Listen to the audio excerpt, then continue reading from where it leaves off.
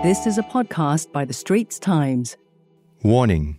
This podcast is an audio documentary of a real crime case, which may be troubling and upsetting to certain listeners. Listener discretion is advised. The conversation moved fast. 오늘의 메뉴. Check out today's menu. What a pretty face. Totally my style. Feeling excited. 자기 스타일은 1번방 누구다. My type is in room 1. 언제 강간하러 갈 거야? When are we going to rape her? 원정대 꾸리자. Let's make a team. 들어갔을 때에 이제 눈에 들어왔던 것은 I saw 2 to 3 minutes worth of footage that showed what looked to be young schoolgirls who were naked. 3분짜리 내외 영상이 그 방 안에 있었던 거죠. Oh! Those lines, narrated by the male voices you heard earlier, happened for real. Horrifying images of women in compromising or degrading acts. Footage depicting self-harm or torture, and even sexually explicit pictures showing individuals who seem to be minors. You're listening to True Crimes of Asia, a special podcast series by The Straits Times. I'm Chang Mei-chun, SG's South Korea correspondent. In this episode, we transport you to highly wired South Korea.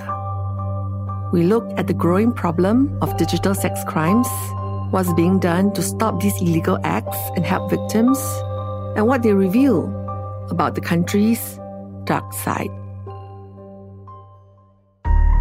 The year was 2019. It didn't matter what time of the day it was. Those scenes from the Telegram chat room would burst to life with vulgar comments or violent remarks whenever new videos or pictures were distributed in the group. The thousands of active members in the secret room did not know it then. They were being watched, monitored. Not by the police, but student journalists. Park Ji-hyun was one of them. She was trawling the net for new leads on the rampant problem of spy cam crime when she stumbled upon something called the Nth Room. She found an online blog that held links to several chat rooms that were hosted on Telegram, an encrypted messaging service. In these secret rooms, a user who went by the moniker God would upload videos showing teens and children coerced into sexually explicit and depraved acts. Like any good journalist, Ji-hyun clicked on one of the links and entered a chat room with about 700 users. She then figured out a way to gain access into one of the Nth rooms. As she told The Straits Times, They had created a sort of online prison called the Nth Room, where they posted about 150 sexually explicit videos obtained through blackmail and threats. The most shocking was a video where the perpetrators made the victims engrave their names or IDs on their bodies using knives. The comments about the victims were so harsh, talking about the shape of their breasts or their faces, using words that you would never say in real life. Such sexual harassment and abuse were being directed at children and teenagers, and they were doing it in such a casual manner. It's just shocking how they had no qualms or guilt doing it. she didn't know it then, but Ji-hyun had just discovered the largest and most shocking case of online sexual slavery in South Korea. Dozens of young girls blackmailed, forced to take degrading videos of themselves to be posted online. Men would pay to watch. The girls were trapped in a digital prison. This was the epitome of digital sex crimes, spreading like wildfire in a highly wired country. Hidden cameras were being installed in toilets, changing rooms, motels, and other places to illegally film women in various states of undress. The recordings were posted online. There is a huge community of men willing to pay to watch them. Women were starting to feel unsafe as they could be filmed even in the safety of their own homes, worried they might become the subject of someone else's porn habits. With the power of the pen in her hands, Ji-hyun dug deeper into the spycam topic together with a friend. Both were college students. They were known as Team Flame, and their aim was to pull out the roots of this evil. But what they found in the nth room was so much worse. The two friends decided to call the police. They were told it would be tough for them to file a report if they themselves were not victims. Undeterred, they made their own way down to the police station to show the sex slave videos they had discovered. But they were told that Korean authorities did not have the power or resources to deal with it. The case was too large, too complex. Who knows how many rooms could be tucked away in a highly secure platform overseas. So the two women, both in their 20s, decided to continue investigating on their own or reporting major findings to the police. The thought that I could become a victim myself made me want to stop such crimes. Ordinary women who are just going about their daily life and using social media could easily end up being filmed illegally and subject to sexual exploitation. The perpetrators even created rooms based on types of victims or fetishes. For example, flight attendants and teachers. People were told to take photos of teachers, find their social media accounts and profiles, post details such as their names, ages, and then sexually harass them in real life.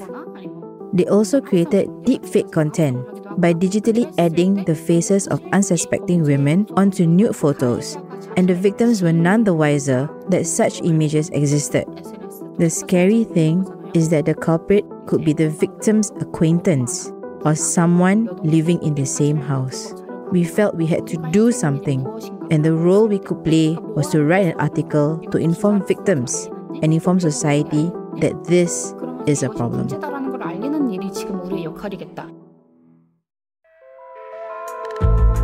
Team Flame's expose was published in September 2019 in an article after they won a competition held by the Korean News Agency Commission. It was titled, "Do You Sell Underage Porn?" It triggered a wave of media and police investigations that eventually led to the arrest of the ringleader Cho Joo-bin and his main accomplice Moon Hyung-wook in 2020. Cho, who went by the name Baksa, was paraded in front of the media waiting outside a police station where he said, 저에게 피해를 입은 모든 분들께 진심으로 사죄의 말씀을 드립니다. 멈출 수 없었던 악마의 삶을 멈춰주셔서 정말 감사합니다. I apologize to those who were hurt by me. Thank you for putting a brake on the life of a devil that could not be stopped. Then a college student, Cho was charged in court and received a 42-year jail sentence. He had forced 74 victims, many of them minors, into filming sexually exploitative content, which he sold to members of an intricate web of chat rooms on Telegram. He had 38 accomplices. His main accomplice, Moon, who went by the name God, had created the original chat room. Moon was handed a 34-year jail term.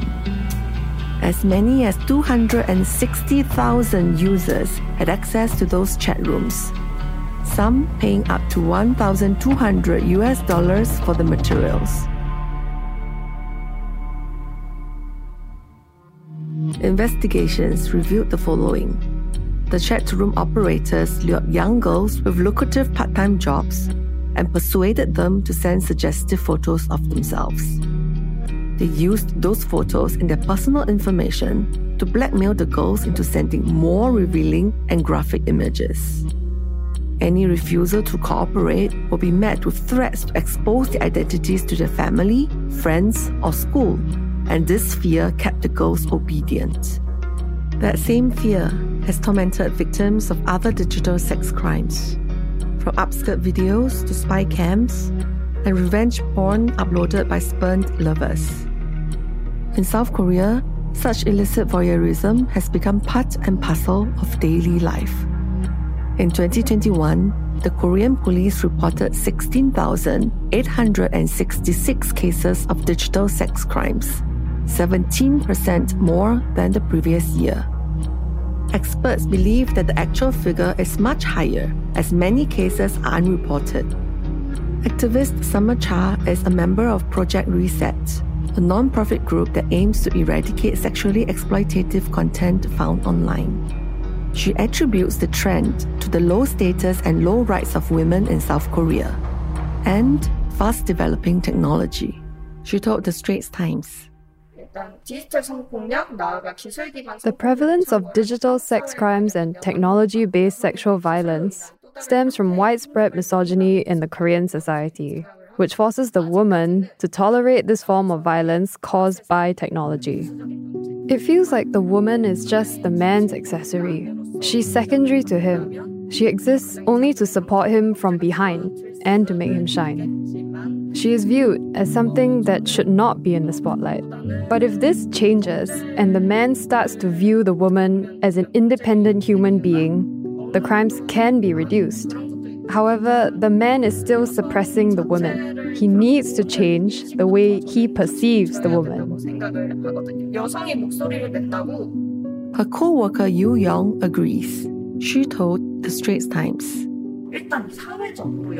In this society, the woman's body belongs to the man. The woman has no ownership over her own body, yet she is unable to speak up if her body is violated against her will, as it can bring damage to her reputation. But if the problem is not brought to light, there can be no counteraction.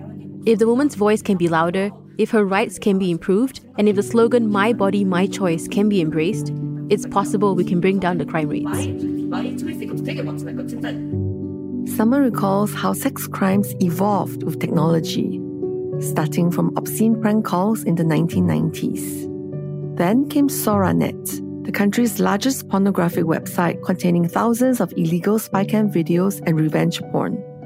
SoraNet was created in 1999 during the era of the internet boom and at its peak drew more than 1 million members before it was shut down in 2016. In 2019, one of its co-founders was found guilty of distributing illegal pornographic materials and sentenced to 4 years of jail. She was a woman in her 40s. SoraNet played a part in spreading certain sexual exploitation content across the whole country. The videos were viewed as something that everyone should watch at least once.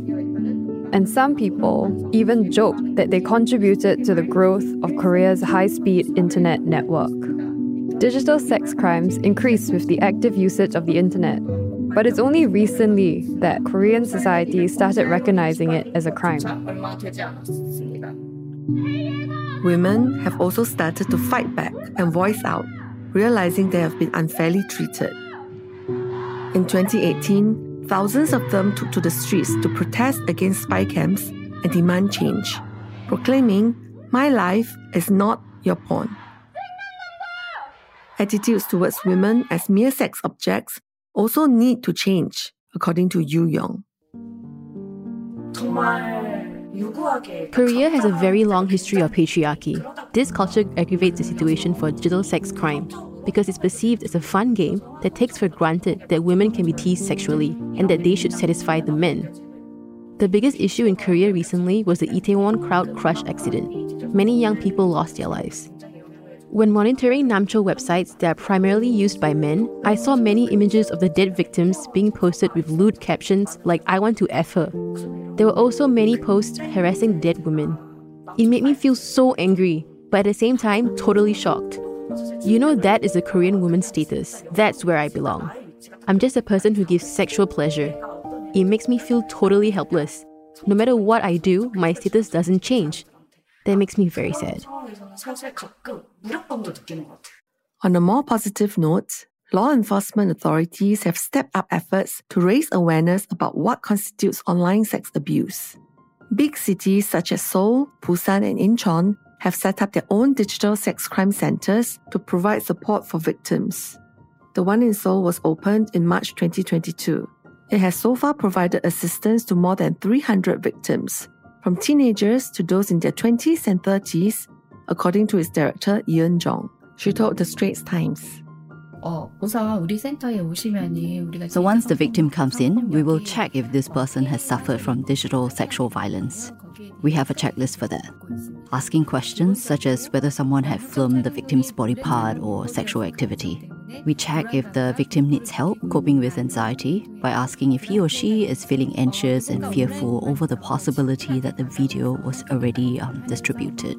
We also ask how the victim was approached by the perpetrator and if he or she is asked to send photos of body parts or sex videos. The centre provides an integrated one-stop service that covers emergency counselling for victims, filing of complaints and recording police statements. They also provide legal advice, psychological therapy, and help to seek the removal of videos. Each victim will be assigned an officer to take her or him through the whole process. So what victims want the most is the swift removal of their videos online because the damage is already done and they are afraid that people around them might get to see the videos. Since our opening, we have been focused on building a support system for victims and a technical system to make the removal of videos easier. So we are also working with the Seoul Women's Family Foundation and the Seoul Institute of Technology to develop a system to quickly find and delete videos using artificial intelligence. The centre also seeks to raise greater awareness that digital sex crimes are wrong and to shift attitudes towards prevention. Digital sex crimes are not limited to South Korea. The whole world needs to address this problem and impose fundamental measures. Digital sex crimes will continue to evolve as society changes, so it's very important to react accordingly. International cooperation is a must, as there is a limit to what policies can do. The best and most meaningful outcome is to bring down the distribution platforms. If not, victims will continue to appear. Legislative change is already in place in South Korea. A new anti-nth room bill was passed in Parliament and went into effect in December 2021. It introduces tougher penalties for offenders, and it requires internet service providers to implement measures to stop the distribution of illegal sexual content. Official figures showed that 87 providers, including Google, Facebook, Naver, and Kakao, deleted over 27,000 flagged posts in 2021. But there is one glaring omission: Telegram. This was the encrypted messaging app where the nth room thrived. Telegram is based overseas and not subject to the same Korean rules. Telegram is also known to be highly secure, which is why the nth room operators believed they would never get caught. Critics have since urged the Korean government to do more, while activist groups are taking matters into their own hands. When it comes to activist Summer Cha's Project Reset, the group actively monitors Telegram and Discord, where many illicit materials are shared. We go directly to the Namcho sites that are primarily used by men to check if there's anything illegal taking place, and we collect evidence for reporting. We also serve as advisors to related agencies. We share with them the situation on digital sex crimes. We organize activities to induce legislative change, and we hold campaigns to maintain the continued interest in eradicating digital sex crimes. Yu Yong, who is also in Project Reset, feels that punishment must be strengthened to show zero tolerance for illegal filming. For now, there are no legal grounds to punish those who watch porn online that features only adults. But if you take photos of someone's body without consent, you can face up to 5 years in jail or be fined 10 million South Korean won. That's about 7,500 in US dollars. The online distribution of pornography is subject to a maximum of a year's jail or a fine of 10 million South Korean won. Those who possess child pornography can land in jail for a year or be fined 20 million South Korean won, while those who take and distribute child pornography face up to 10 years in jail. In reality, though, implementation has been found wanting. The punishment meted out now is way too insufficient. It's just a slap on the wrist. Let me share some cases of absurd judgment. A man was found to have followed elementary school students home and taking upskirt videos of them. The judge ordered probation for him because he's only 19 years old and should be given a chance to correct his own behavior, which means he didn't get any punishment. There's another man who joined the Discord chat room and purchased 156 videos that sexually exploited teenagers in school uniform. He also got probation because he did not view the videos repeatedly. There are many such cases where the offender gets off lightly for sexual crime against minors because he has a bright future or was under extreme stress. I think lenient punishment is one reason why digital sex crimes are increasing.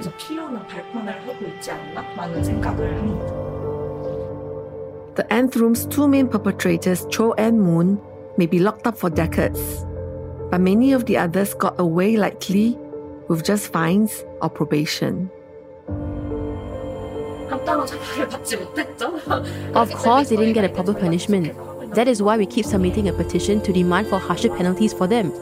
I just heard that 2 more participants got probation, and I wondered to myself, how many women must be victimized for this to stop? How many of them have to lose their social lives for this society to change?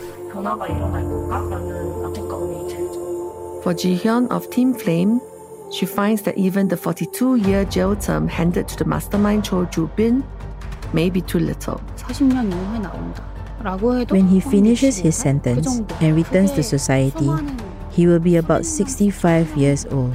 Is that enough punishment to make up for the sufferings of the hundreds or thousands of victims? And even if the mastermind gets punished, would the videos that he created and threatened victims with disappear completely within those 4 decades? No one knows. There's still something weighing heavy on my mind. I just cannot feel totally relieved.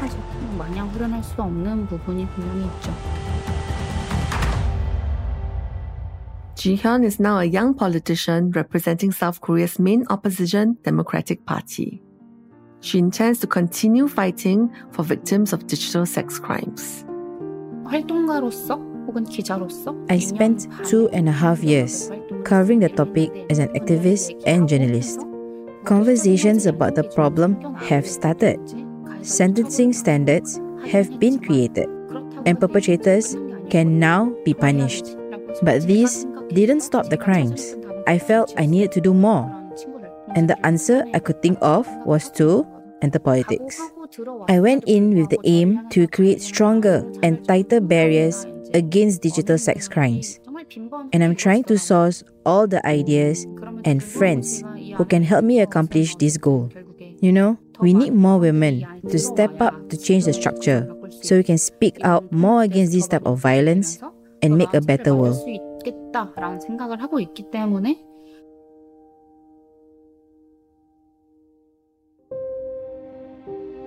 Meanwhile, with legislation still lagging behind, more Nth Rooms have sprung up, including one pushing animal abuse materials.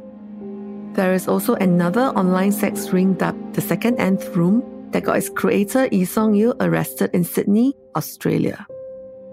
Yi has been charged for threatening 9 underage girls and circulating 1,200 sexual videos of them on Telegram. He faces jail time of up to 25 years. Summer Cha thinks there will be no end to such crimes. There's no stopping this. It's a crime that cannot be stopped. Yu Young says she sees too many new cases around her. Just this morning, I got a call that someone really close to me seems to have been victimized. She asked me how she should react. I thought I would have gotten used to it, but my heart still stops when people around me tell me they've become a victim. I helped her track down the images and found that they've already been uploaded onto overseas sites. I felt the severity of the case. Something needs to change, and that gives me a reason to continue doing this work. I don't want things to get worse. It will take a long time to bring about social change, but it's clear that if no one speaks about it, the issue will eventually just disappear. Public interest has already waned. If activists like us disappear, no one will be able to solve this problem when it happens again in the future. I do think that things are getting better, bit by bit. I'm doing my part to crack this humongous digital sex crime system. And if I can pass the baton on, we'll be able to keep the fire burning high in the future.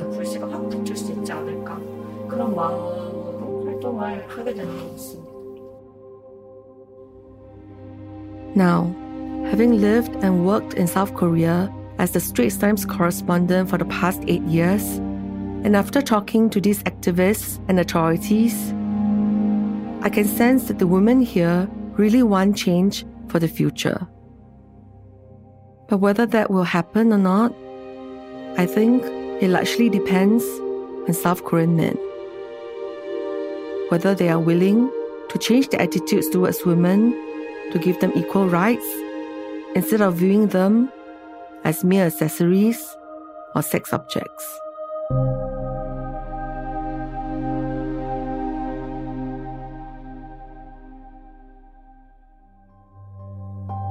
You were listening to the first episode of True Crimes of Asia, a new and special 6-part podcast series started by the Straits Times in 2023. It was narrated by Chang Mei Chun, produced and edited by Teo Tong Kai and Faiza Sani. And the executive producers are Ernest Lewis and Tan Tam Mei. The next episode will be out on May 23rd, and thereafter, the 4th Tuesday of every month. If you'd like to read more of Chang Mei Chun's columns on South Korea, there's a link in our podcast text description. Once again, do follow ST's True Crimes of Asia podcast on Apple, Spotify, or Google Podcasts, or via the Google Voice Assistant and Amazon Alexa-enabled devices. Get notified when we drop the latest episodes. Thanks for listening. For more podcasts by The Straits Times, The Business Times, and Money FM 89.3, you can also download the Audio by SPH app. That's AWEDIO.